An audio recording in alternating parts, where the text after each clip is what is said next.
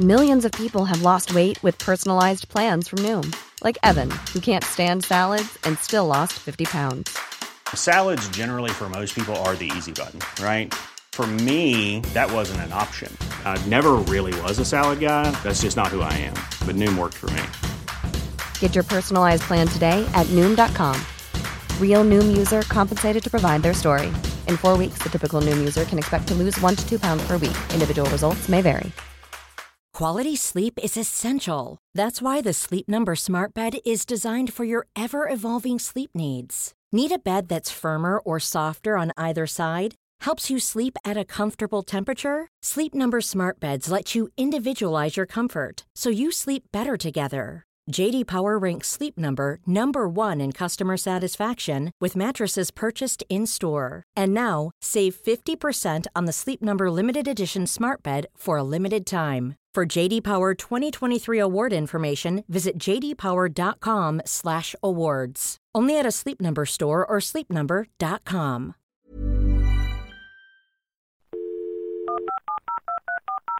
This podcast is a Royfield Brown production. Find others on iTunes. All right. Your Honor. Ladies and gentlemen, please remain standing for the singing of our national anthem.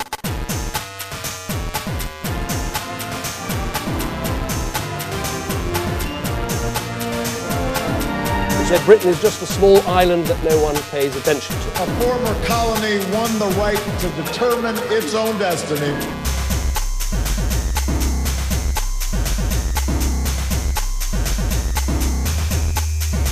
Hello and welcome to Mid-Atlantic, the show where we look at the news and the views from one side of the Atlantic from the perspective of the other. My name is Royfield Brown and I'm ably assisted by my two brothers from another mother. Over in Dublin we have Mick Wright. Hello Dumpty Dum, it's Claire from Scotland via Canada, and I seem to remember I missed the Dumpty Dum Awards because I was singing Mozart's Requiem, and I think you thought it was a tremendously good reason for not going, but I was in fact singing it, and I realise in light of this I probably owe you at least one song Dumpty Dum. Having said that, I am a high soprano. If I sing it on Dumpty Dum, it's going to go horrendously wrong. I have tried this. It does not work. You will have it screeching somewhere in the register of F at the top of the staff. So, here is Dumpty Dum on more recordable syllables.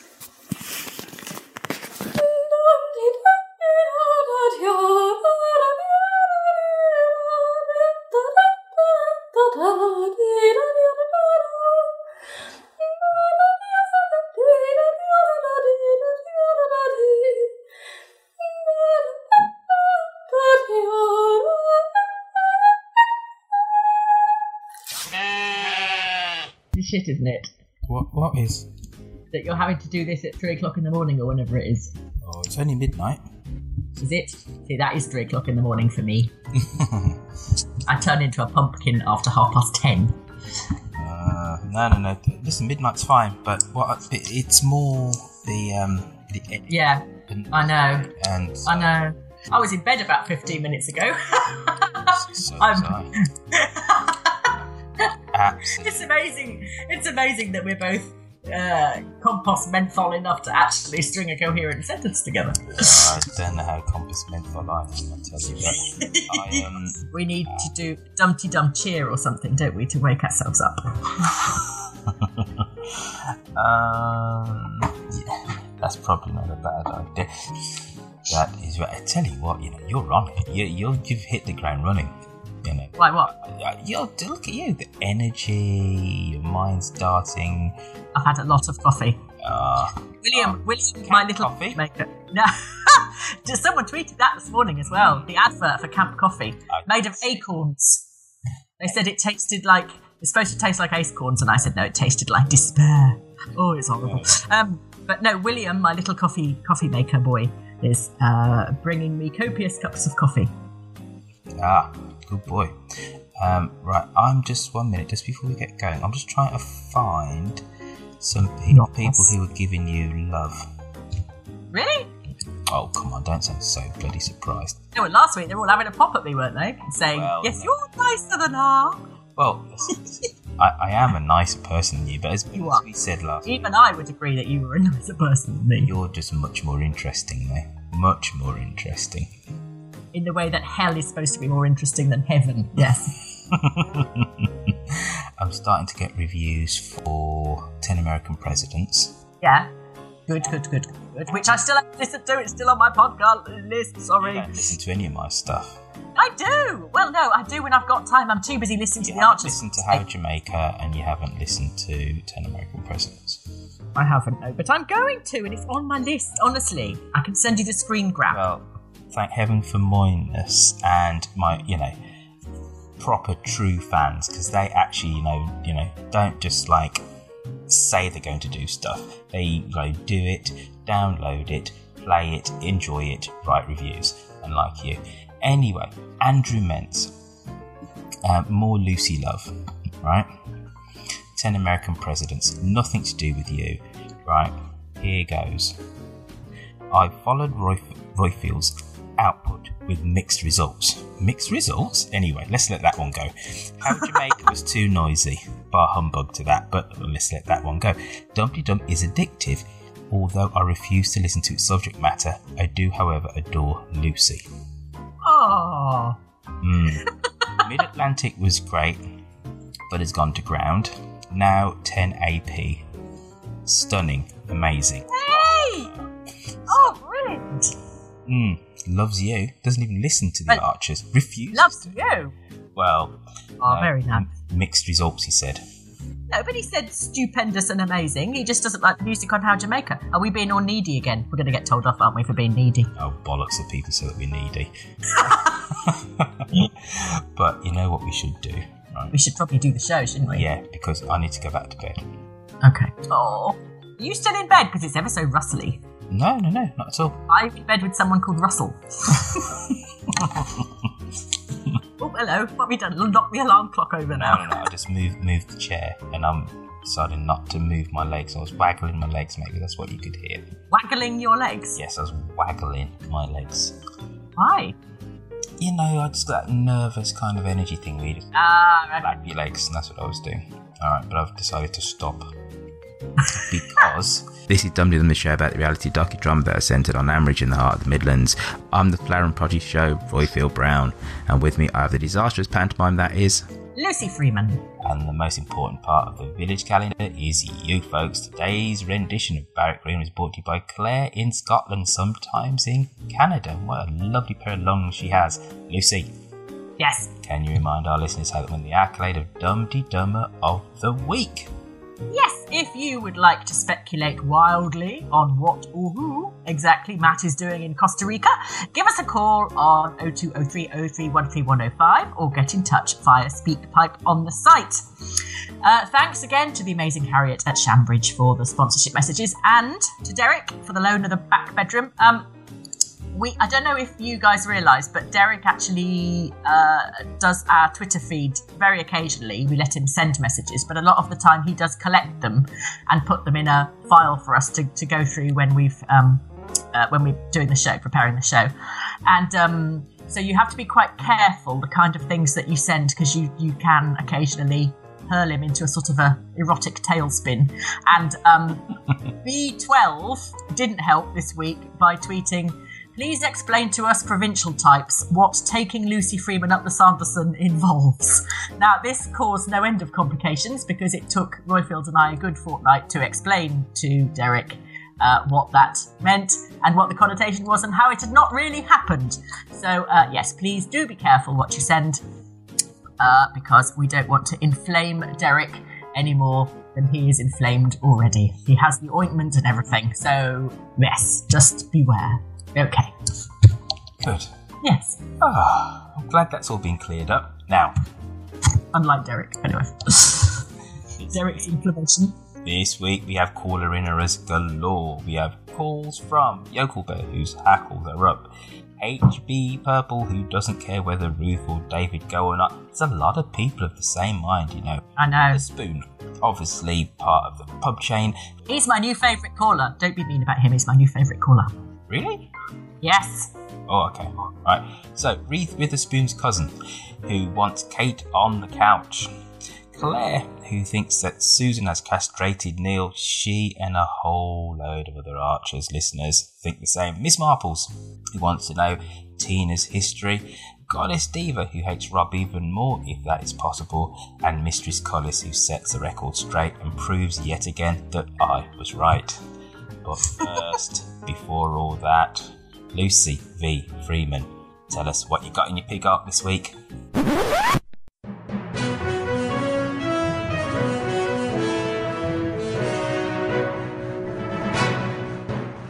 Brooker's, Jill has been hauling 40 years worth of shite out of the attic. So far, she's found a tailor's dummy, some Barbie dolls, and Daryl Makepeace. Hootie Jill confessed she and Phil named their children by getting pissed and using alphabet blocks. Gran, they could have been called anything, said Pip. Yes, I mean, thank God they ended up being called something sensible, like Kenton and Shula. David's getting shirty. The first tiniest inkling that they may have made a stupendous mistake has just set a tiny little alarm ringing in his suet-like head. So now they're not going for another 3 months, or at all. But let's not start pulling on that sodding thread, or the whole show will unravel. He was pretending not to hear when Jill asked him if he wanted to keep any of his old toys. She found his toy farm and said it was all still there and only few of the animals had legs missing. Unaccountably, as a man in his 40s, he didn't really want to spend the day playing with a box full of paraplegic sheep, so he was a bit curt with her. He was also feeling a bit touchy. He's older than in his 40s, by the way. Is he? Yeah. Oh. Is he? Yeah. Oh, yes, he is, isn't he? Is he 50 yet? He's well over 50. What are you talking about? Is he? Yes. Oh dear, I might have to reassess my feelings. Bum. He was also feeling a bit touchy, as he didn't want to admit that when things get stressful on the farm, he nips up to the attic and plays Febreze of Felpersham with Shula's Old Girls World. Is that what's all right for you? Are you going anywhere nice for your holidays? Shanice, can you take my lady over to the basins, please? He finds it comforting, but it's not the kind of thing you can confess to your mother or your wife when her idea of femininity is taking her wellies off for anniversary sex. More fun in the shower for Jolene. Jolene, as we know, is never at home anywhere as when she's peering through steamed-up frosted glass. The lock on the bathroom door was faulty, she said, and with just a soldering iron, a Phillips screwdriver, 20 minutes and a carpenter, the door accidentally came open to reveal Harassment playing with his Mr. Matey in the shower. She was overcome with embarrassment, obviously, and rushed out after she'd given him a clean towel, she said, and showed him how the thermostat worked and regrouted the tiling. She told Lillian about it, but slightly oversold Harrison, as she'd got confused, and what she was actually saying was his soapy loofah. Harassment... What? I'll just say something, Lucy. Mm-hmm. Right, have you ever accidentally walked in on somebody? No, because you hear the shower from about 3 miles away, and the shower doesn't run by itself. Well, but she thought that Fallon, her daughter, was in there, so I get that. So, because she was going Fallon, and she walked in, right? But then, when you see somebody else in there, what do? You go, oh, sorry, and you close the door. You certainly don't stop and give them a towel. Yeah, and then go, oh, Harrison. Oh, hello. Harrison. And then he doesn't go, oh, Jolene, and have a conversation with you in the bathroom. What you been to the bathroom? Exactly. By the way, David Archer, he's supposed to be 55, 56. Really? Oh, God. Oh, dear. Well, I'm just going to have to forget I know that. It must be, mustn't it? Yes, of course, because when he was growing up, when I was listening. Yeah. Because it was like... My teenage, I was learning how to be a teenager through David Archer. Oh wow! When I was, yeah, that explains a lot, doesn't it? Really, quite deeply odd. So much for your years of teenage rebellion, then. Yeah, exactly. Just join the young farmers. Harassment recovered himself by partnering Lillian at the dance class. Harassment took this opportunity to ask Lillian searching questions about Matt's absence. Does he think that a ballroom dancing class is an appropriate place for an interrogation? Has this man got any actual proper policeman credentials? Has no one noticed that his badge is made of tinfoil and he doesn't have a squad car but he runs around the village shouting, woo, woo, woo? Helen had a little tickle in bed, presumably while Rob was seeing Tina at the shop. If indeed that is really what he was doing, it has got to the stage where if Rob says he's had a cheese sandwich for lunch, I shout, ha! So you say. Ed has managed to get himself chucked off his own land. Fortunately, Carol Toboggan, with her faultless memory of a village she hasn't lived in for 30 years, suddenly recalled that Dan Archer used to have a milk round. Why don't one of you archers take it on? She said bossily. One of you archers? You mean the ones that are leaving or the ones that are about to become bankrupt? So now Ed, who with his customary excellent business luck, will be employed by one of those archers to carry on with the milk round for about a fortnight, until Handy Hock explodes in a shower of nitrates and everyone runs out of money. However, in that fortnight, Ed being Ed, he will have bought a Lamborghini and promised Emma a swimming pool. Titchy knob. Ask Edson. What? No, but Ed's always doing it as well. He hasn't said, no, we can't get married because I haven't got any money and we've got, I owe loads of money. He went ahead and did all this stuff for Christmas. He agreed to pay the rent on the thing, even though he couldn't, and he already knew that he owed about $5,000. Silly arse. Titchy knob subtly let Adam know that he knew about the Passion in the Privet on New Year's Eve. He said, I won't say anything to Helen, and then asked Adam where Ian was and offered him a shandy and a tongue sandwich. Helen then challenged Adam. It was just a New Year's kiss, but we got a bit carried away, said Adam. And then we found an old tennis ball in the privet hedge and we both bent down to get it at the same time. I was giving him a piggyback. I was opening some champagne and it burst in my hand. Tony decided to buy another ball. He's not scared, but he's decided this time it's going to be a smaller breed. Covered in fur, one of those ones with a twitchy nose and it sort of hops. Kate is continuing her mission to drive Phoebe back to her father. I don't really do possessions, Linda, said Kate. Just the laptop on the car and the rent-free accommodation in the house, but they were all given to me, so they don't count. She appears to have a crush on a man called Jake, who sleeps in a hammock and has worms. Nice. That must have been one hell of a Tinder expert. Kate referred to the fantastically dull Trustafarians she was with as the cool kids, which automatically places them so far off cool they are hotter than the surface of the sun. Matt has definitely gone. Gone to Costa Rica, according to the text that he sent Lillian. I don't know why Costa Rica. I had a look online and all it has is volcanoes, rainforests, beaches, hot springs, mountains and surfing. So I don't know why on earth that would appeal to Matt more than the turkey fortune telling and the Lower Loxley treetop walk. Some people don't know when they're well off, but now Lillian is trotting around the Dower House on her Todd. This does mean that Fallon can have her stupid tea shop there, so that'll be nice. Lillian can sob all over the gypsy creams while Fallon fends off harassment burns and is out of control soapy loofah. I need to say goodbye to William. Hang on one sec. Bye-bye. Have a lovely day. Love you. Be good. Tilly's coming. Tilly's coming. Okay. Good boy. Sorry, interrupted by family stuff. That's I'll do the last one again. Bye, darling. Love you. Have a lovely day. Be good. See you later. Put your coat on. It's freezing. Bye. Right. The last bit again. Lillian can sob all over the gypsy creams while Fallon fends off harassment burns and is out of control soapy loofah. Coincidentally, one of Kate's children is called Soapy Loofah, if memory serves. Kate plays at university teaching poor Africans how lucky they are. If they weren't depressed before, they bloody well will be once Kate's got hold of them. She is unbelievably making friends with the other students. They're not all country hicks from Borsetshire, she said. No, some of them are country hicks from Felpersham. Tony has been moved from Birmingham Hospital to Felpersham Hospital. At his current rate of recovery, probably jogged there. Anyway, it's jolly good news, and he demonstrated how he could get up and down the ward using only his crotch, but I may have misheard that bit.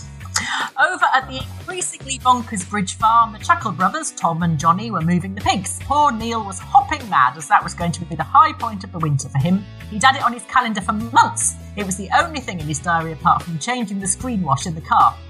Then he got to Bridge Farm, all excited, to find the Chuckle brothers doing it in between a spot of marriage counselling and dyslexia screening. Susan cornered Neil, and after haranguing and bullying him for 10 minutes, told him he needed to stand up for himself. If you act like a doormat, people will walk over you, said Susan, wiping her feet on him. Oh, Neil, don't you want your daughter to be proud of you? Yes, said Neil. I want to be able to look her in the eye and say, well, your mother's an ex-convict, your aunt's delusional, one uncle's an armed robber and the other's an arsonist, but I am a pig man, and nobody puts Neil Carter in a corner. The end. Oh, I like that. That's good. That's good. Costa Rica. Do you know what its claim to fame is? No. Doesn't have a standing army and never has done. Really? Yep. That must make it somewhat vulnerable. Maybe that's why Matt's gone there. He's going to make one. Maybe. But no, it's one of those kind of quirky facts about countries. And Costa Rica doesn't have a standing army and never has one. And I could be wrong, and maybe we've got some listeners in Costa Rica that are au fait with its constitution, but I think in the constitution they can't even have one. What's a standing army? You mean an army that's just there whether or not there's a war or whatever? Yeah. Okay. Yeah. They don't stand about. No. Well, they maybe march about up and down and left and right and, attention and all of that stuff, but yeah, Our knowledge of military history is unsurpassed, isn't it? They make you march about a bit. But yeah, Costa Rica. Anyway, where are we, Lucy? Shall we have an advert or some calls or what? Because I need a cup of coffee to wake me up. Because I'm at 6s and 7s, I don't mind admitting. Fancy getting your mouth round something warm? Something comforting you can really get a firm grip on? Why not buy a Dumpty Dum mug from the shop at dumptydum.com? Goes down lovely. Oh, there you go. I've had a lovely cup of camp coffee. Well, you may have had a cup of camp coffee, but it was not lovely. It can't have been.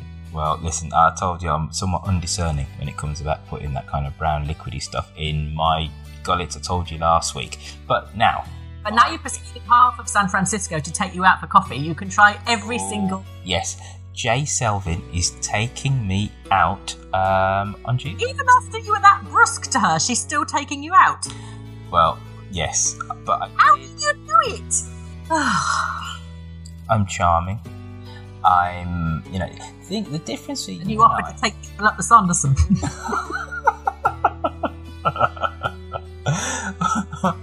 When I put that in front of you, you didn't half leap at the opportunity though, didn't you? To be taken at Sanderson. Well, I live a quiet life. You said Royfield, I thought you'd never ask. But no, we had a lovely morning. Yeah, that was really nice. I usually get taken to the Little Chef, to be honest. So. But anyway, listen, enough of your puns, and let's do some caller inners. Let's see what they've said about the last week in Ambridge. Hello, Ambridge 3962. Hello, Dumpty Dum. It's Yokel Bear here in the wilds of Wiltshire. I've got my hackles up. Nobody treats Lillian like this. How can Matt do this? I don't know. I can't get my head around it. I mean, who would want to leave Lillian? She's fabulous. I wonder whether this is some kind of delayed revenge for the affair that Lillian had.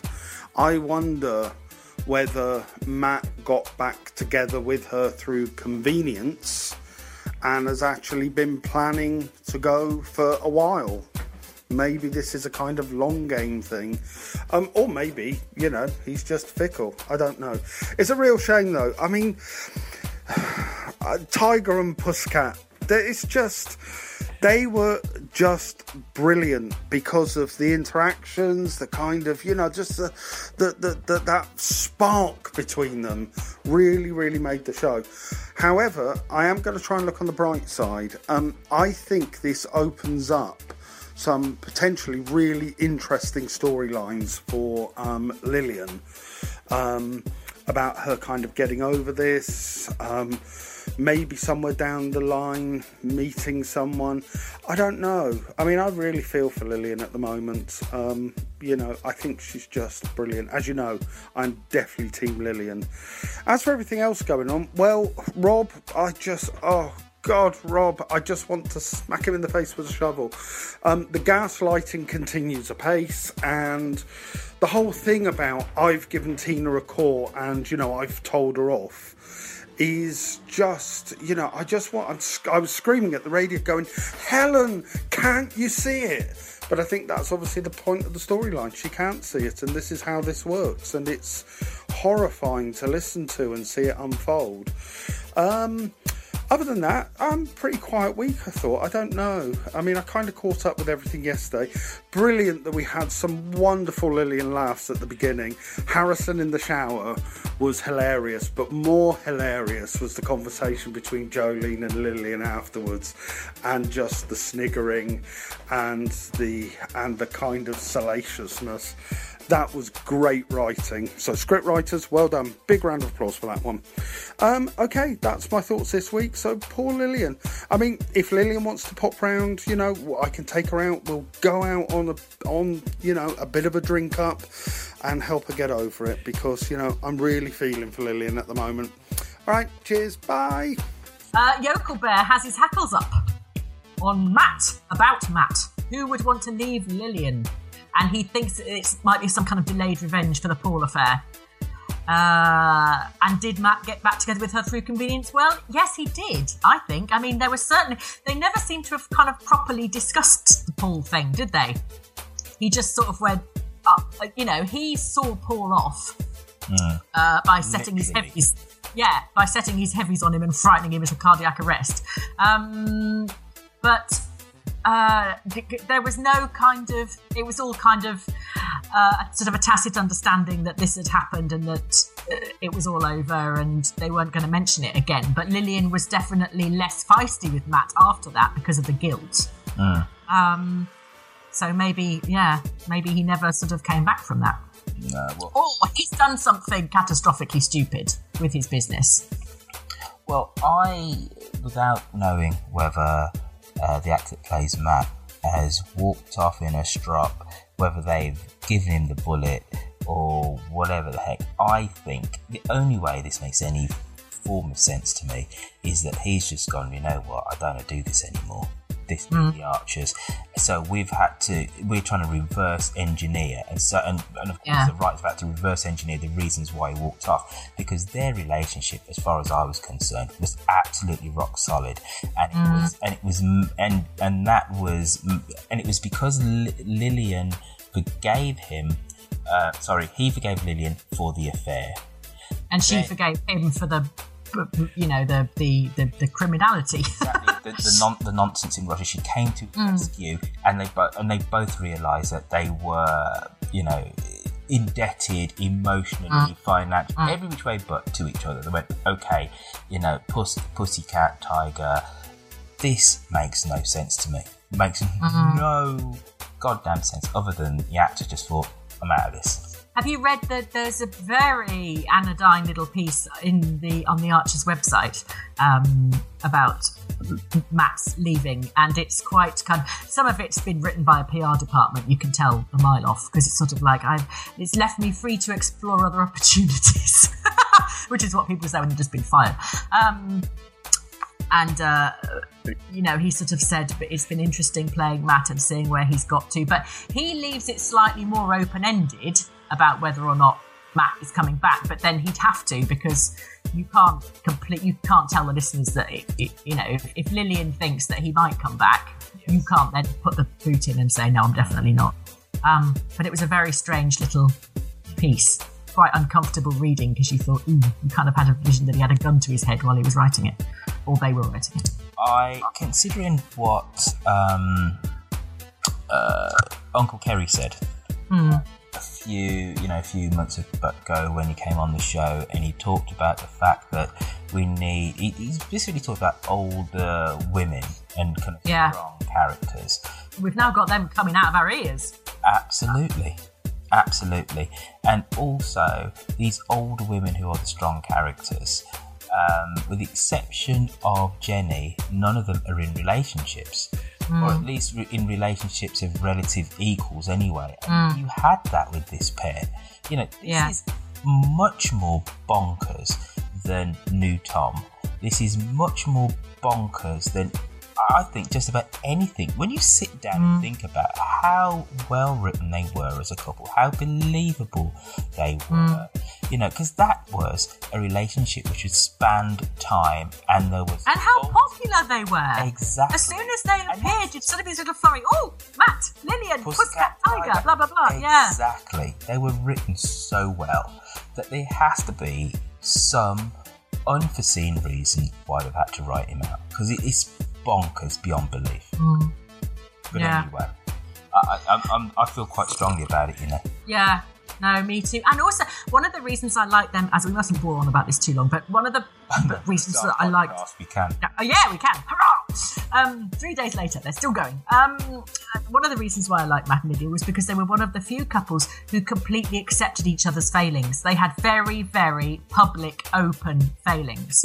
And it wasn't like Susan's a bit of a gossip or, Neil's a bit of a wimp or whatever. It was full-on imprisonment, you know, passionate affairs, drinking too much, you know, just kind of really flawed human beings, very sort of real. They were real, exactly. Yeah. They weren't this cosy middle-class couple. They were, you know, living in the Dower House like Caroline and Oliver. They were, you know, full-on.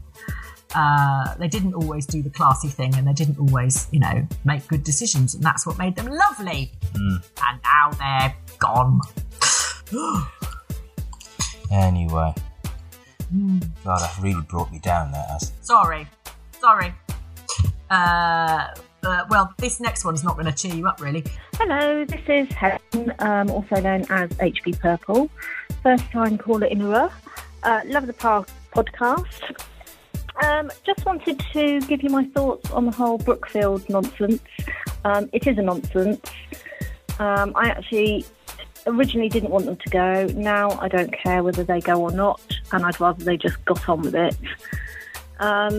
It's a shame because it's made you disconnect with the characters. I was never a great fan of Ruth, but I always liked David.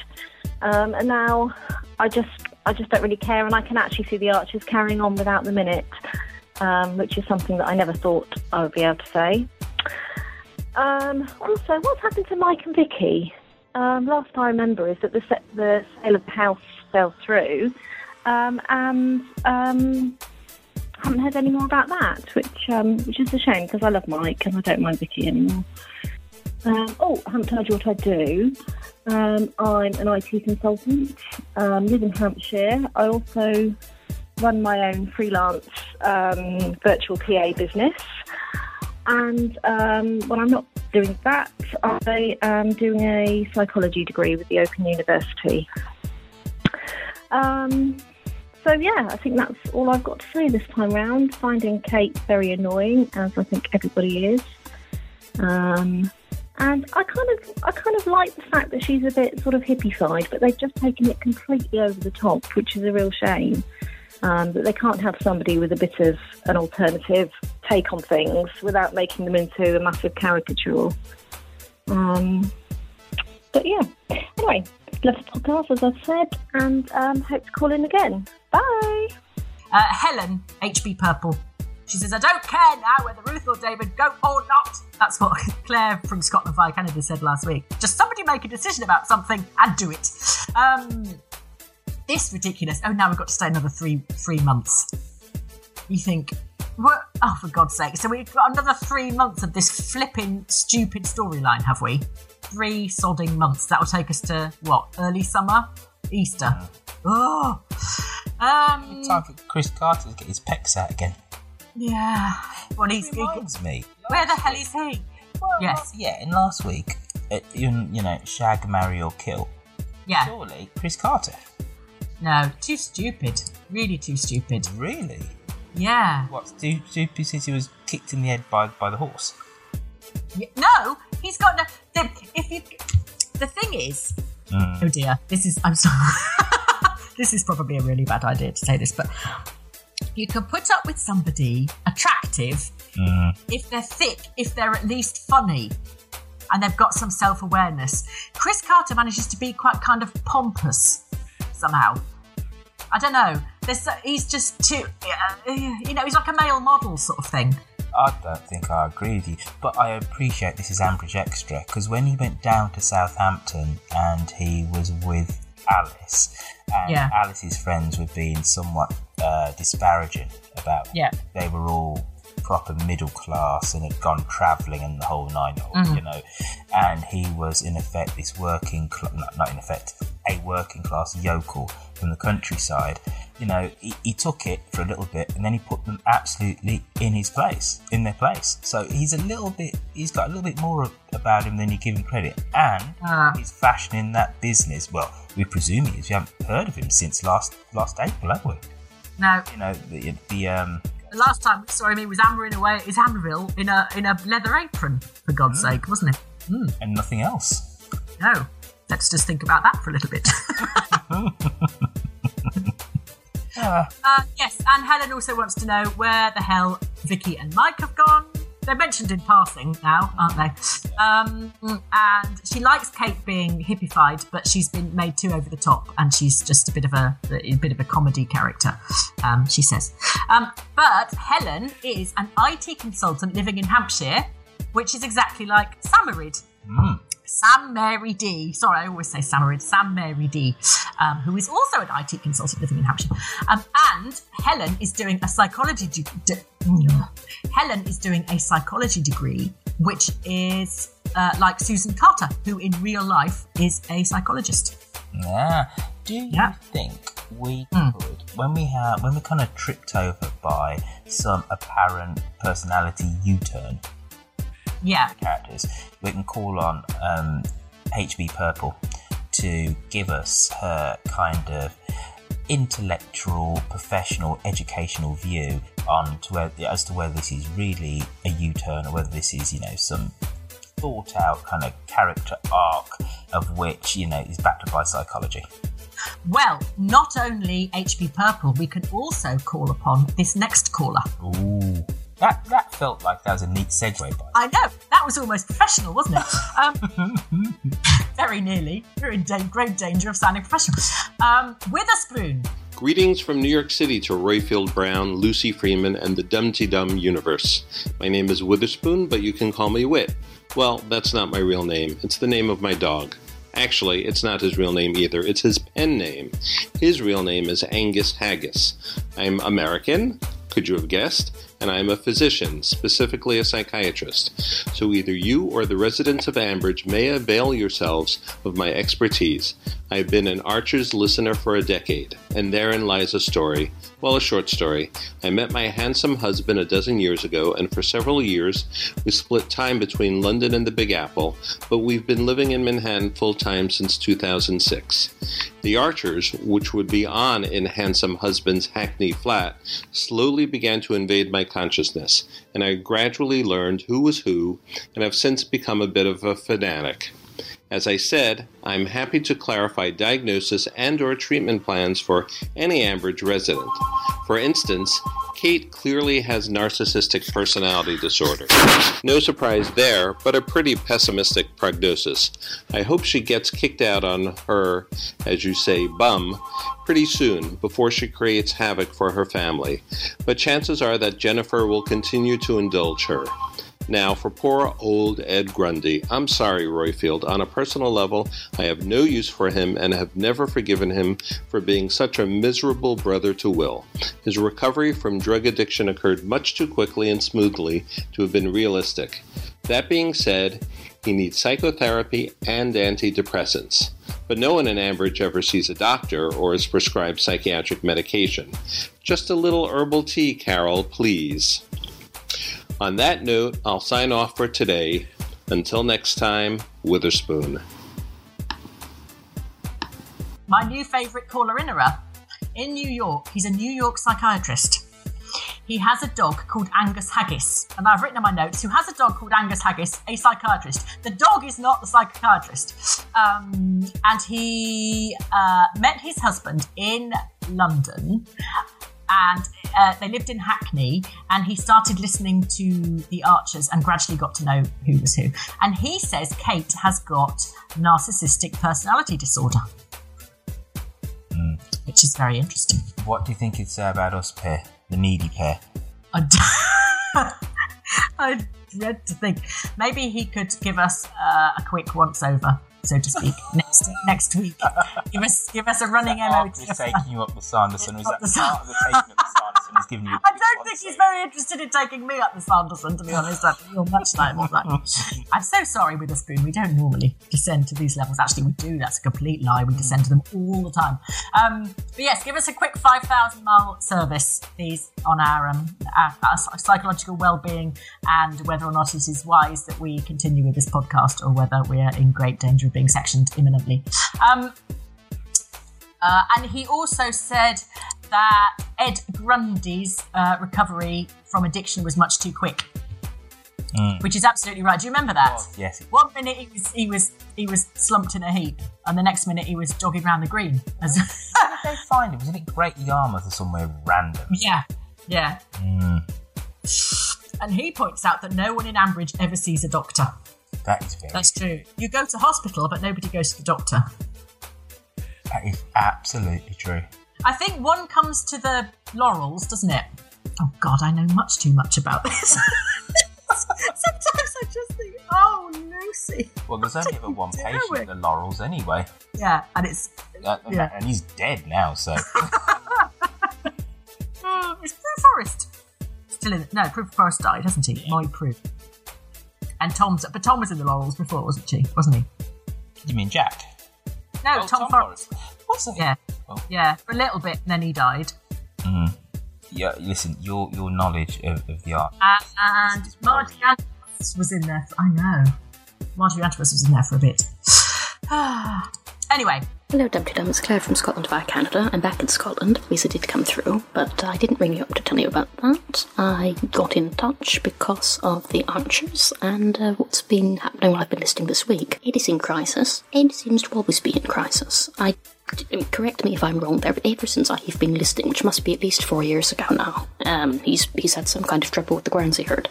I have vivid memories of hearing lots and lots and lots and lots about an accounting program Ruth was teaching him how to use. She tried to teach him to use it on air. I didn't understand 2 words together in the entire sequence. I don't believe Ed did either, because it hasn't made the least bit of difference as far as I can work out. There was also buying feed in bulk with Brookfield. I don't know if that's still happening. I would like to know if it's still happening, but I would really like to know, and I'm hoping somebody can explain, you or fellow listeners or somebody, because I don't know, is why, in spite of the fact that they have consistently written Ed to be improving the Guernsey milk herd, it has just sort of lurched from crisis to crisis, and we've never been shown the improvements that he's meant to have done, or made to it rather. So I don't understand that. There seems to be a disconnect there between what he's doing and the profit he's making, and I would like somebody to account for it somewhere, because it seems to be very hard working. One size fits all seemed like a good idea for clothes. Nice dress. It's a t-shirt. Until you tried it on. Same goes for your healthcare. That's why United Healthcare offers a variety of flexible, budget-friendly coverage for medical, vision, dental, and more. So whether you're between jobs, coming off a parent's plan, or even missed open enrollment, you can find the plan that fits you best. Find out more about United Healthcare coverage at uh1.com. That's uh1.com.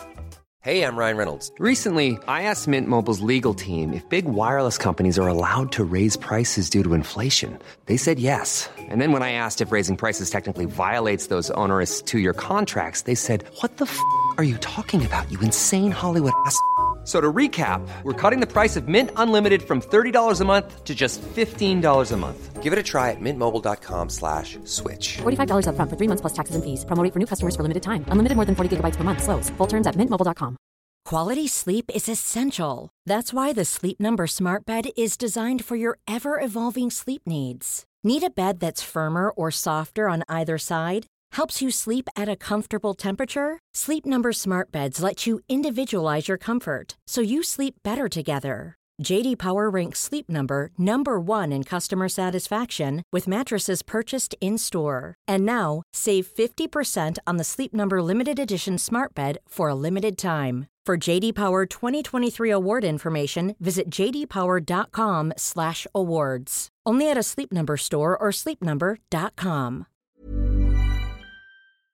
And doesn't seem to make any kind of sense to me. The other thing, I don't understand why Susan feels the need to verbally castrate Neil, or the equivalent thereof, every time she wants him to do something. She was horrible this evening, she was terribly manipulative, and she would hate it. Dumpty Dum has talked about how much she would hate it if he were actually to stand up to her, never mind anybody else. Actually, I don't think she'd mind about anyone else. I think implicit in that, don't be a doormat, it was outside of this house, not to me, not here, not now. Anyway, and then there's Helen. Helen, what has she done? Because she's told Rob, hasn't she, about Adam and Charlie. I mean, I don't think she's got to worry about it going round the houses, because Rob isn't like that. He's controlling. We know he's controlling, so what's going to happen is he's probably, I think, going to hold it over Adam's head, and we are going to have to hear about it. And it's going to have to be about as pleasant to listen to as one of these sideways rainstorms I get sideways because I'm in Scotland. And that is what they are like. And I think that's everything for me about the Archers. The only other thing to say is I was listening this week, catching up on Dumpty Dum podcast. You can tell I can't do electronics, can't you? And I was listening to Royfield's account of the Ready Brick commercial and the red line that didn't turn up for him when he went out to school. And I don't have the Ready Brick commercial to relate, but I do have, when I was very small, I was told by a housekeeper, if I ate lots and lots of carrots,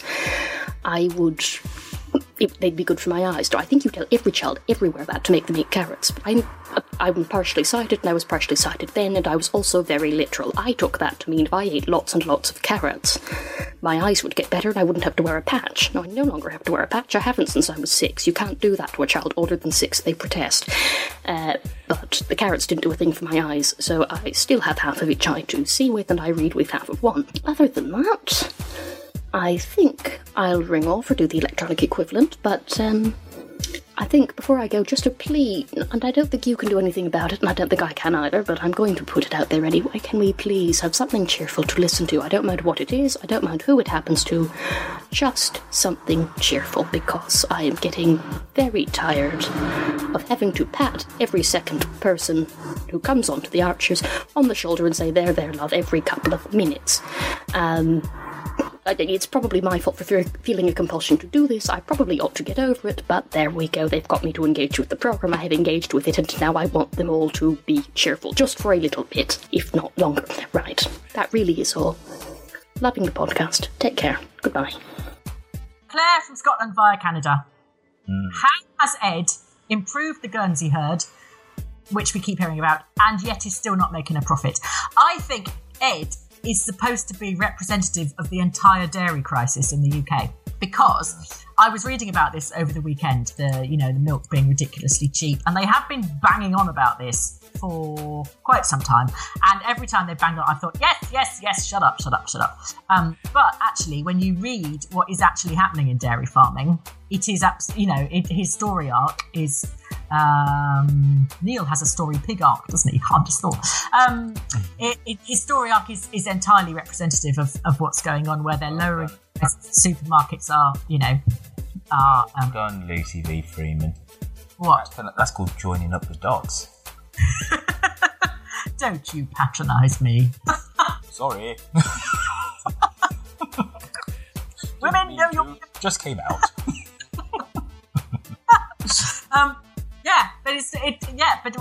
I was reading case studies of farmers, and all of them could have been Ed talking. Small producers and everything, and it is ridiculous. The milk is now cheaper than living with their brother's son. Yeah, exactly like that. Exactly. And their fiance's dress was being made by their mother and mother-in-law. But yes, but milk should not be cheaper than water, should it? That is nuts. Yes, that is very true. And she says about Susan castrating Neil. I don't know. I do not know. Do you remember when Neil nearly had an affair? I don't, It was when Susan was in the nick, when she was in prison. What year would that have been? Roundabout? Oh, God knows. Early 90s, something like that? Possibly. I've got no idea where I was. Normally I can pitch it by what I was doing when I heard it, and I've got absolutely no idea. But yeah, and then Neil met this other lady whose husband had legged it, and he was very torn And I often think about her when Susan's having a go at him and think, I wonder if he'd have been happier if he just... But then Neil doesn't really do happy, does he? He does content. He does. Well, he just ringing. That's what he does. He does. That's what he does to get things out of his system. He has 3 settings: asleep, bell ringing, pig. That's it. But you know, Claire's call? I went a bit misty-eyed because she was talking about your Ready Brek red line. And she said she was told she's partially sighted, and she was told when she was a child if she ate more carrots, she'd have good eyes. Yeah. And she ate tons of carrots because she honestly thought she wouldn't be partially sighted anymore if she ate that many carrots. But that's one of those things which scientists have said debunked. Then there is a little bit of reason for vitamin A. Yeah, exactly. It goes backwards and forwards. It goes backwards and forwards every 5 to 10 years. You know. But anyway. Well, I just had this image of this little girl in an eye patch, frantically eating carrots, thinking if I keep eating carrots, you know, it was so sweet. Yes. Anyway. Oh, by the way, Goddess Diva on was it on the Twitters or on the Book of Face? One October said that she also was duped by Ready Brek. Oh, really? Yeah. She went, Roy with you, false advertising. It had me too. Maybe we can bring a case against them. Yes. Shattered illusions. Hello, you two. This is a brand new caller innerer. I'm Ms. Marbles, and I tweet as @Amy Swin, although I think I've only ever sent one tweet, so that sounds rather grand. 2 things regarding the Archers I thought I'd put into the podcast this week. Firstly, it's about Tina and Ambridge Organics and Rob Tichenor. Now, I've long been of the opinion that Tina and Rob have got a history. I wouldn't be surprised if they'd had an affair at some point, because she suddenly popped up from nowhere and gets the job running Ambridge Organics, which seems slightly suspicious. So I thought there was some kind of history with Rob because he kind of found her from nowhere. And now suddenly Ambridge Organics is losing money. And my suspicion is that Rob is absolutely well aware that he is the father of Jess's child. And he has visited her and said, as long as you keep quiet about this, I will pay you maintenance for the child, which he has been doing. But as we know, the household hasn't got a lot of money, so he has been getting money out of Ambridge Organics. Himself and Tina have been taking money out. Some of it goes to Rob to pay maintenance to Jess, and some of it goes to Tina to keep her mouth shut. I think the amount he's been able to give her is insufficient, so Jess has now said, well, bugger that, I'm going to the Child Maintenance Service and you're going to be named as the father officially and everyone will know, so that's that. And this would explain why Rob was so annoyed when he got the letter from the Child Maintenance Service, but also why the shop is doing so badly at the moment. So I think there's something going on there. I don't think it's just bad management. I think the money's going somewhere. So that's the first thing. The second thing relates to Lillian and Matt. I was devastated to see Matt go and to hear Lillian's sobs, but I think she'll be sobbing even more once Kenton doesn't come up with the money to buy her out of the Bull. Lillian is in dire straits because Matt has taken all the money. Kenton has now offered her a lifeline with buying her out of the Bull. I think the awful thing will be that because she's got no money, she'll start living on credit, safe in the knowledge that when the Bull is sold, when Brookfield is sold, she'll get loads of money from Kenton for her share of the Bull. Except we all know that Brookfield isn't going to be sold, so she won't get any money, so she'll be poverty-stricken, and before we know it, Amside will be sold up to pay her debts and she'll be on job seekers allowance, and you won't get many gin and tonics from job seekers allowance. So that's my 2 thoughts for the week, and thank you two so much for the lovely podcast. I listen to it every week and love it, look forward to it, and you do a brilliant job, so thank you. And assuming this hasn't gone too badly, I'll have to listen back to it. I may well phone in again. Okay, thanks a lot, bye. Miss Marbles has invested a great deal of time. Oh, first time caller innerer. First time caller innerer. Miss Marbles, I am slightly worried about what it is you are supposed to be doing, because this theory you've come up with is so thorough and complex, you put Cosmo to shame. She thinks Tina is being paid off by the takings from the shop in a prior arrangement between Rob and Jess. That Can I just before you yes. do you remember I said I care not a jot for this Tina character? Yes. So, right, whilst you explain all of this, right, yes, I'm going to just nip off and make myself a nice cup of camp coffee. Okay. Go. I forget where I am now. Tina's being paid... I don't need to do all this because everybody's just heard the call. But anyway, Tina's being paid off by the takings from the shop. Oh, I'm not here, am I? In a stop giggling. In a prior arrangement with Jess to say that the baby is Rob's and he hasn't coughed up enough paternity money, so I forgot now. So she's now said, right, I'm going to come out into the open, and that's why. So there we go. And Miss Marbles, you are impressive to say the least in your complicated arrangements. But I don't think there are any circumstances under which Rob would pay Jess any money, because he's just a recidivist, and he just changes what's happening to suit himself. He just denies things and then rewrites history all the time.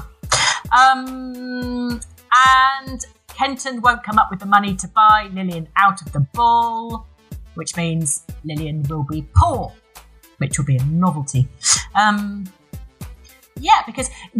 Yes, because they're not going to get the money for ages, but she needs the money now, doesn't she? We really need to know what's going on with Am's side, because even though Matt has has drained the bank accounts, that, relatively speaking, should be a cash-rich business, because it wasn't as if they're not developing any new properties. They should just be collecting the rent. So, and anyway, he's not allowed to because his name couldn't be on it because of his prison thing. True. But online accounts, though, isn't it? He's going to know the online account. Right, he's just going to be able just to do that. But as I said, as far as I know, they weren't developing any new properties. So strictly speaking, it should be cash positive, that business right now. So even if he's cleared up all the bank accounts now, they're going to have 5, 6, 10, 20 different rents coming in at kind of different points during the month. She's kind of going to be all right, She can't have 5 holidays a year like she always does, but she's kind of going to have her hand on the readies pretty quick. Always keep your hand on your sixpence, Lillian. But where was Anthea when all this was going on? Anthea's supposed to be Mrs. Observant. What's going on here? Mr. Crawford's done this, Mr. Crawford's done that. Bloody not a word from her. Not a peep. It's very suspicious. I think they're in it together. She's gone to Costa Rica with Matt. Hello, Dumpty Dum. Goddess Diva here. And surprise, surprise, I'm going to be talking about Titchy Knob just when I thought I couldn't hate him anymore. I'm so worried about Helen. So worried. He's now gone from just doing this at home to doing it in public. He growls, she capitulates, and it's just getting really even more disturbing. I mean, well done the scriptwriters for playing it so well, but they're ramping it up. It was really starting to get to me. What will happen next, my prediction is, when they're out in public, he will keep growling, she'll keep appeasing him, somebody will notice and she will find herself covering for him. When they're at home, she will mention something about a DNA test and Jess, he will give her a massive thump and she will cover for him and protect him. This is really, really, really getting amazingly good writing. But I really do go back to my earlier point from last year at some point, who knows, it's been so long, that the Archers really do need to be sticking a helpline if you've been affected by this storyline. So at the end of it, so it's all been a little bit, I love Lillian's cackle. Who's Gillian? I don't even know. It's early, need more coffee. Lillian's cackle, as ever, made me feel wonderful. And then my heart broke for her right at the end, because we all knew Matt's not coming back. So my plot prediction for Lillian, that she turns into Superwoman and her and Justin Elliott and his wife all move in together and have a polyamorous relationship. Either that or Lillian will find herself, in inverted commas, and she'll end up shacking up with the new hot barmaid at the ball. Either way, I want some happiness for Lillian. Kenton can just piss off because he's a bit of a twat, really, isn't he? I know everybody goes, ooh, Kenton's lovely, but no, I just don't see it. Right. Oh, I'm going to ask you to make this life-changing decision. I'm going to need to think about it, Kenton. Well, when can you tell me? Back off. Don't be a twat about it. I'm talking of twats. Jesus, do we have to picture Harrison Carpet Burns naked on a Sunday morning? Really? I'm just sad that she didn't say, was the water a bit cold, Harrison? Because really, I can't stand him. But it's long known that I can't stand Harrison Burns, and I think he's a bit of a weird stalker, and Fallon could do much better. So, other things that made me laugh today. Lindy Bot giving David what for. Go on, Lindy Bot. Fantastic. About time somebody bloody told him what for. And yeah, you get annoyed, David, but it's only because you know she's right. So yeah, been away for a couple of weeks, but I'm back and still loving the podcast. Still thinking that maybe me and Yokel Bear might actually do a joint call every now and then, since listeners seem to enjoy it. But don't worry, we're not trying to take your jobs. And yeah, everybody, stop being mean to Roy. Roy Field's alright. You stop being mean to him on Facebook and stop moaning about the music. I like the music. Just stop being mean to him. And hello, Lucy, miss your face. And we've got to have a tweet up soon. We really do. Okay, that's me, Goddess Diva, out. And I will see you next week. Bye. Goddess Diva, still worried about Helen. We all are. She says she's covering for him, and then eventually he'll thump her, and then she'll cover for him again. It's horrible. And she said her heart broke for Lillian when Lillian started crying. I think, and she said she hopes Lillian will find herself. I think she'll probably find herself in the bottom of a bottle of Bombay Sapphire. And she said Kenton's a twat, and I think we can all agree with that. And she says that we should all be nicer to you, Royfield. Yes, and that was because on Facebook, people were being evil. Were they? On belief. Yes, Lucy V. Freeman. Saying what? Specifically, Tom Oldfield, Alfie Reginald Moon, Paul Charles Wilkins. Now, I said, it's our 50th show coming up very soon. What should we do differently? Or, no, not what should we do differently? What would you like us to do to commemorate the said occasion? Should we have an interview with Fallon, for argument's sake? In the bath. Right. Tom Oldfield, a Royfield-sponsored silence. Oh. Paul Charles Wilkins, a recording no background music. And, you know, Alfie Reginald Moon cut some of the bloody background music. Oh, I'm sorry. I had to go off Facebook for a whole day. I was like, cut to the quick, I was. Oh. Well, she says she misses my face. I don't know what that means. Goddess Diva said she misses my face.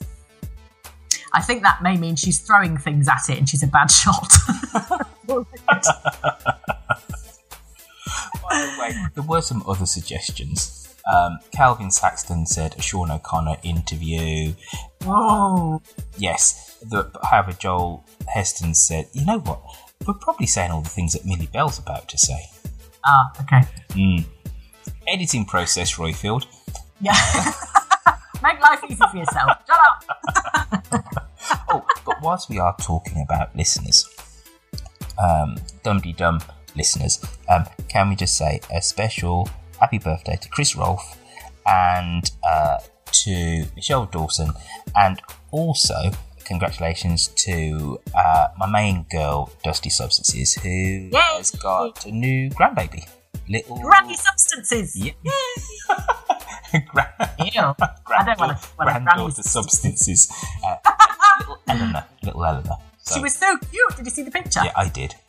I mean, I know all babies look like howling oranges and black wigs, as Nancy Mitford said, but that one was quite cute. As they go, it was quite sweet. Absolutely. So, well done all. Yes. Hurrah! You're all doing very well. Carry on. And yes, Goddess Diva, we would like you and Miracle Bear to do joint calls, as your one was very funny, especially when you do an ASMR chuckle. I like that. And while we're at it, can we also say hello to... Do you remember Tilly Button from the awards? Mm-hmm. She is still listening every week. God love her. Annie Brown. Hello, Annie. And I saw her mum the other day. And on her birthday list almost entirely comprises Dumpty Dum merchandise. Really? Yes. She should call in and let us know how she's getting on with it. That'd be an interesting call. Yes. Call in, Annie. And we may need to do an interview with Tilly Button further down the line. Absolutely. And now we have Mistress Cullis, who registers as a third-time caller-innerer. Hi there, Mistress Cullis here, calling in as requested to register as a third-time caller-innerer, I think. But I'm afraid I'm going to disappoint us. I'm not really an astronaut, and I haven't got a Dumpty Dum to sing to you. Oh well. I'm just a boring old accountant who happens to work in the aerospace industry. But Royfield, I do have to say that I'm definitely not old enough to be Yuri Gagarin's wife, thank you very much. Anyway, all is forgiven as I listen to your lovely podcast again. Have a good week and sending best wishes. Love from Cullis. Bye then. I know you right. But she says she's not an astronaut. She's an accountant who works in aerospace, which makes her a space accountant. That's much more better than an astronaut. A space accountant. Fantastic. That's it. All the calls are done. Ooh. Good. I think we should nip over to... You know, which bit at Derek's bedroom do we go to do the top 5 hashtag the Archers tweets of the week? Just remind me. What? On the wallpapering table, isn't it? On that little rickety trestle table? Yeah. With your heft. Yeah. Well, anyway. Not taking me up the Sanderson anymore, not after that. Listen, I think we should. Oh, it's time for me to say, Lucy. Yes. What are your top 5 hashtag the Archers tweets of the week? I'm going to tell you now because you're so bloody rude. Actually, we've got shed loads. They're not 5. There's about 27. Sam Davey, king of sperm, as we like to call him, because what? He's the man who knows about paternity testing. And he's the man who's too shy to ring in, Sam Davey. Yes, not very good. He said, what was that? Matt's off to Costa and is not coming back. He should have gone to Starbucks. The queues aren't so long. Becky Land. I found a note on top of Matt's script. Practice your falsetto. You come back from Costa Rica a different woman. Leonard Odyssean said, the Archers is getting so weird, I half expect Roy to disappear to Syria. And Amanda White Art said, Ed takes his cows to market and brings back some of their magic beans. And Emily Thomas said, I hope Phoebe will have a showdown with Kate and Kate puts her foot through the new wine fridge in the Albion. And the tweet of the week. Are you still there? You're very quiet. Oh, I'm still here. Oh. Was from Exeter Dormouse. Kate. You're such a disappointment to be Phoebe. Couldn't you at least... Sorry. From Exeter Dormouse. Kate. You're such a disappointment to be... You're sounding like me. From Exeter Dormouse. Kate. You're such a disappointment to be... It's because it's Phoebe, me. Okay, this is the last time. Otherwise, I'll be like Susan Ray. I'll have none of these out, don't you? No, I'm going to do what Susan Ray said. I'll canter up at it. Kate, you're such a disappointment to me, Phoebe. Couldn't you at least be lesbian or Chinese or something? And then we're going to bung in Kirsty Dingwall as well, who tweeted about the shop. I'm listening to the podcast and I heard my name. Buying mug and t-shirt when drunk paid off. Lucy would approve, I suspect. I suspect that most of our Dumpty Dumpers are sitting in their Dumpty Dum pyjamas, watching their dogs drink from their Dum-Tee-Dum dog bowls and all that, because they made wildly inappropriate purchases when half cut. So yes, I think that's very good. Drink a lot. You've all done dry January now. It's all very good. Well done. You get the badge. And now start drinking again and buy things. How much Dum-Tee-Dum merch do you have, Lucy? I don't have any. Do you? Oh, I do actually. I took home Kerry Davis's mug by mistake. Not Kerry Davis. It's yeah, well, it was for him, but it wasn't his mug. It was their best storyline mug. I found it at the end when I was clearing up the boxes, and I found this little mug left. So I half-inched it, put it in my handbag. Have you got any? Of course I do. What have you got?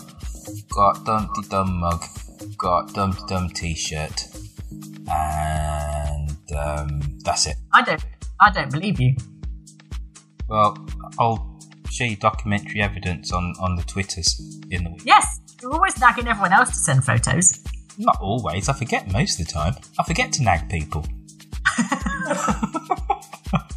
That's why people like you. I remember to nag them. That's why they don't like me. But you know what? Before we say that Dum-Tee-Dum is over and then Andrew Horn gets the horn, yes. Why don't we nip over to the Book of Face, where Millie Bell is on top of all things Archers related. Good day, everyone. It's Millie Bell here.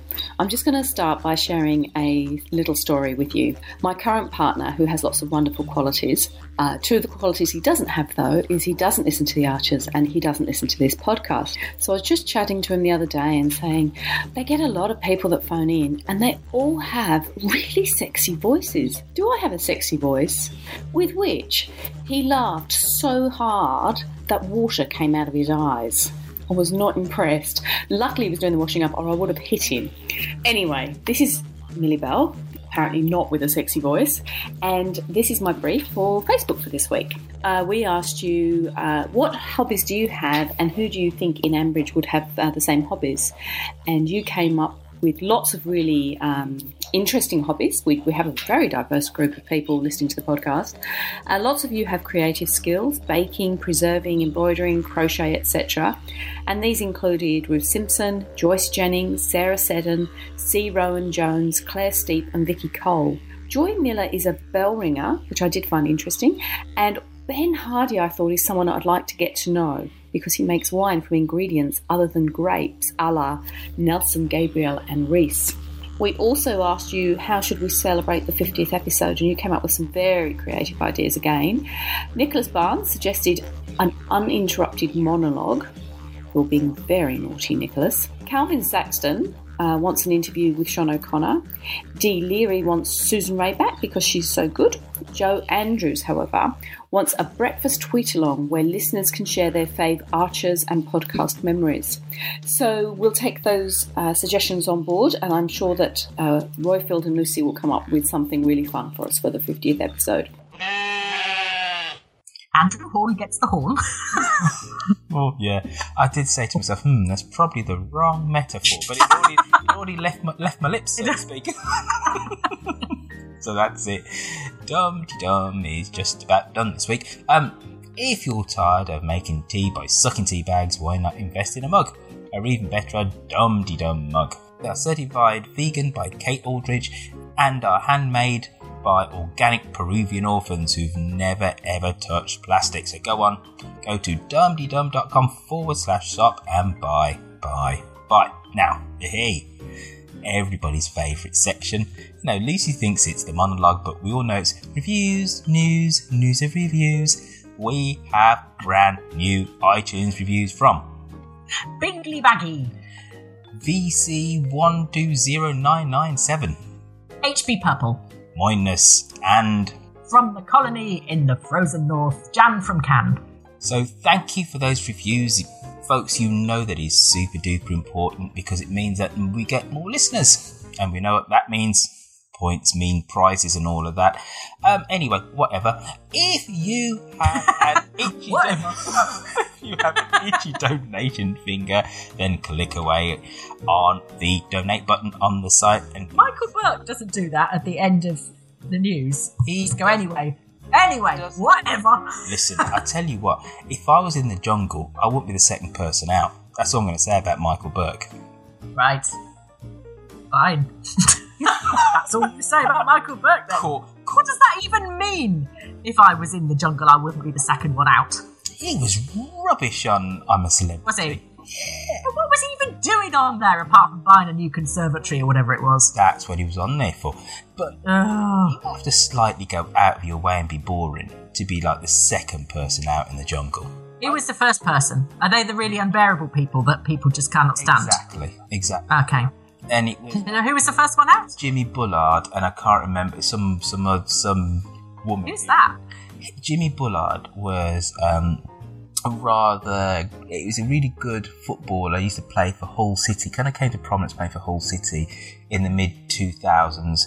Great winger, but he was a bit of a Jack the Lad, and he was just too much on there, and got booted off. That's not a celebrity, is it? Well, but this is the thing. There's all these celebrity programs, and they're absolutely scraping the barrel. But you thought Michael Burke, touch of genius. The man's got a bit of class, very cerebral. Yeah, bollocks was he? He was out really quickly. You know, you have to go out of your way to be boring and a bit nondescript to get booted out that fast. So don't tell me that he's some great broadcaster and I need to follow what he does. So if I want to say whatever when I come to the end of a line, I'll say whatever. All right, whatever. However, he's really good on the moral maze, though. Yeah, yes. He is, actually. He's excellent on that. Awful flipping Daily Mail woman. Who's that? Oh, I can't remember her name. I'm looking at a list of other names. Jan something. Forgotten. Don't know. Awful I know who you mean. Yeah. Yeah. Anyway, so... Melanie Phillips, not Jan. But he's very good on that. But he was just going down there, just getting paid. Quite simple as that. Right. Since December, we've had the following. Oh, I'd best just do this all again, because people have forgotten where the hell we came in on this. If you have an itchy donation finger, then click away on the donate button on the site and give us cold hard cash. Right, that's what I said before. Now, since December, the following have helped the Dum-Dee-Dum balance of payments deficit. A. Williams, Alison Jones, Amy Ross, Andrew Ashley, Barbara Wiseman, Claire Maxwell, Claudia Bafigo, Dee Leary, Diane Stokes, Ellen Joy Miller, Glyn Fullerlove. Oh, it does say that, doesn't it? Yeah. Oh, what a lovely surname. Helen Palmer, Jane Fitzgerald, Jane Room, Jean Rose, Jonathan Burns, K.R. Whitbread, Leonie Beavers, Marsha Hill, Mary Argent Katwala, Mary Darby, Sarah Gleason, and Sven Vanderberger, who plays the chef on The Muppets. Aha! Well done. And Tim Parker, bringing up the rear. We thank you for depositing into the Borchester branch of the Dum-Dee-Dum Bank, folks. You can also go to patreon.com, patreon.com, and search for Dum-Dee-Dum, and you can donate $2 a show, which is about £1.30. Remember, you can also send us a voice message via the site, or you can call us on 0203 031 3105 from a regular phone and leave us a message if you can't navigate our website. You can also ping us a regular textual type message via the said same website, which is dumdeedum.com, or you can get us on Twitters where we are at dumdeedum, or you can tweet me at Royfield, or me at Lucy V. Freeman. So please keep those reviews coming, folks. It's really nice to actually get some, because we all know reviews, news and reviews is everybody's favourite section. We don't have to wither on the vine now, do we? Well, it's got its own theme tune. It has. That's how important it is. Yeah. Because we want to be top of the podcast chart before Ed has to get a Wonga loan. Aww. I think it's really perceptive of you that Ed is it's the whole of the British dairy industry. Ed is the dairy industry. Well done. You are being patronising and sarcastic.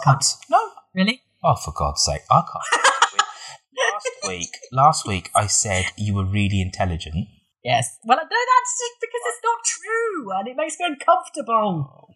come on. You bang out these scripts week after week. You take this this docudrama, and you can turn it into comedy gold. Everything, Oh, come off it. The answer is it's gold. It's not me, is it? But you can see the humour in just about everything. When I the go, absurdity of it. When I go onto the BBC website, right, and you have to, when you go onto the listen again bit, and it says, and you go into Radio 4, and then it says category, and you choose between comedy, drama, new current affairs, whatever. I always click on comedy when I'm trying to find the Archers. That I think, oh no, drama. Every time. It makes me snigger every time that I do it. Oh dear. Right. You off to beddy bites now then? Yeah. But just before I do, so what's your day looking like? I have to write some gags, and they've just emailed me to tell me what I'm writing the gags about. And what else am I doing?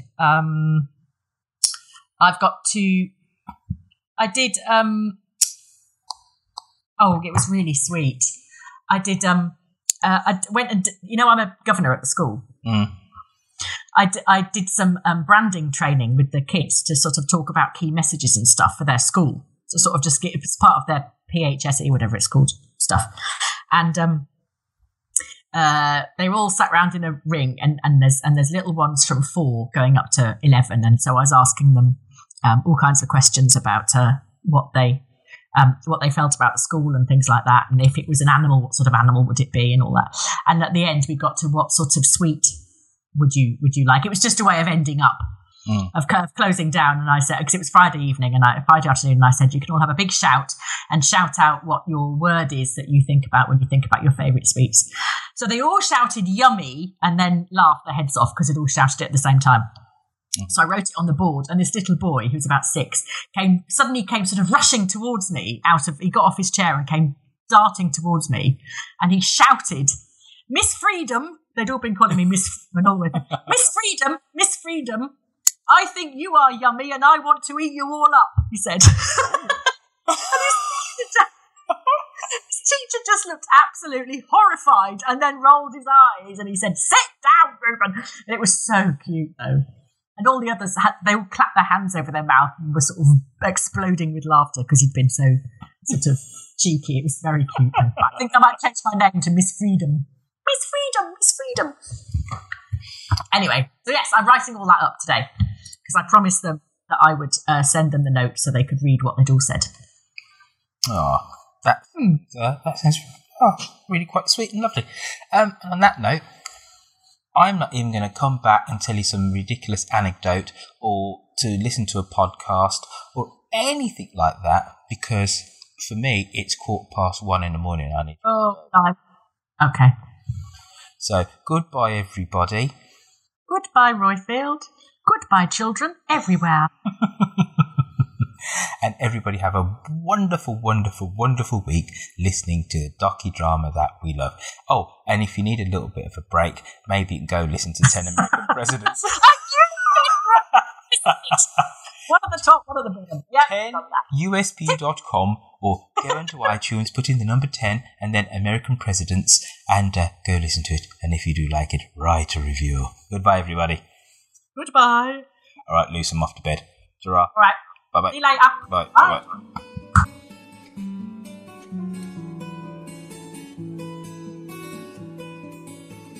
August the 11th, 1965, the bloodiest riot in 40 years of America's troubled racial history begins. Los Angeles, California, the district called Watts. 34 persons die, $40 million worth of property is destroyed, almost 4,000 are arrested. The American Negro, the invisible... It is now more certain than ever that the bloody experience of Vietnam is to end in a stalemate.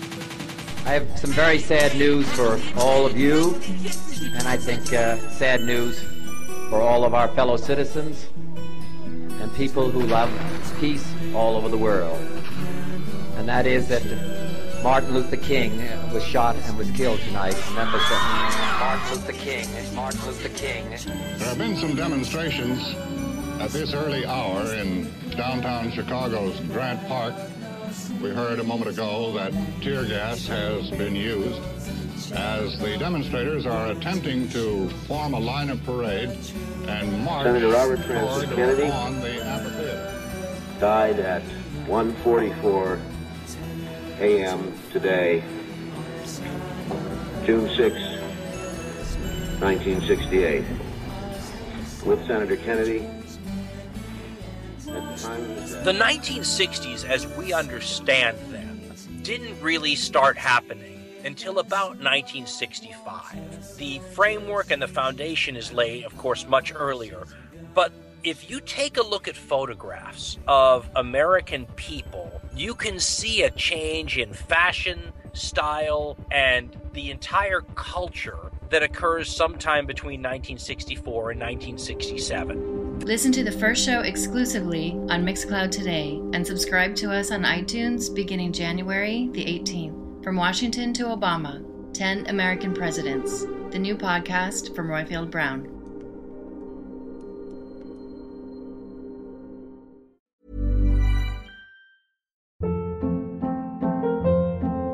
Hold up. What was that? Boring. No flavor. That was as bad as those leftovers you ate all week. Keke Palmer here, and it's time to say hello to something fresh and guilt-free. HelloFresh. Jazz up dinner with pecan-crusted chicken or garlic butter shrimp scampi. Now that's music to my mouth. HelloFresh. Let's get this dinner party started. Discover all the delicious possibilities at HelloFresh.com.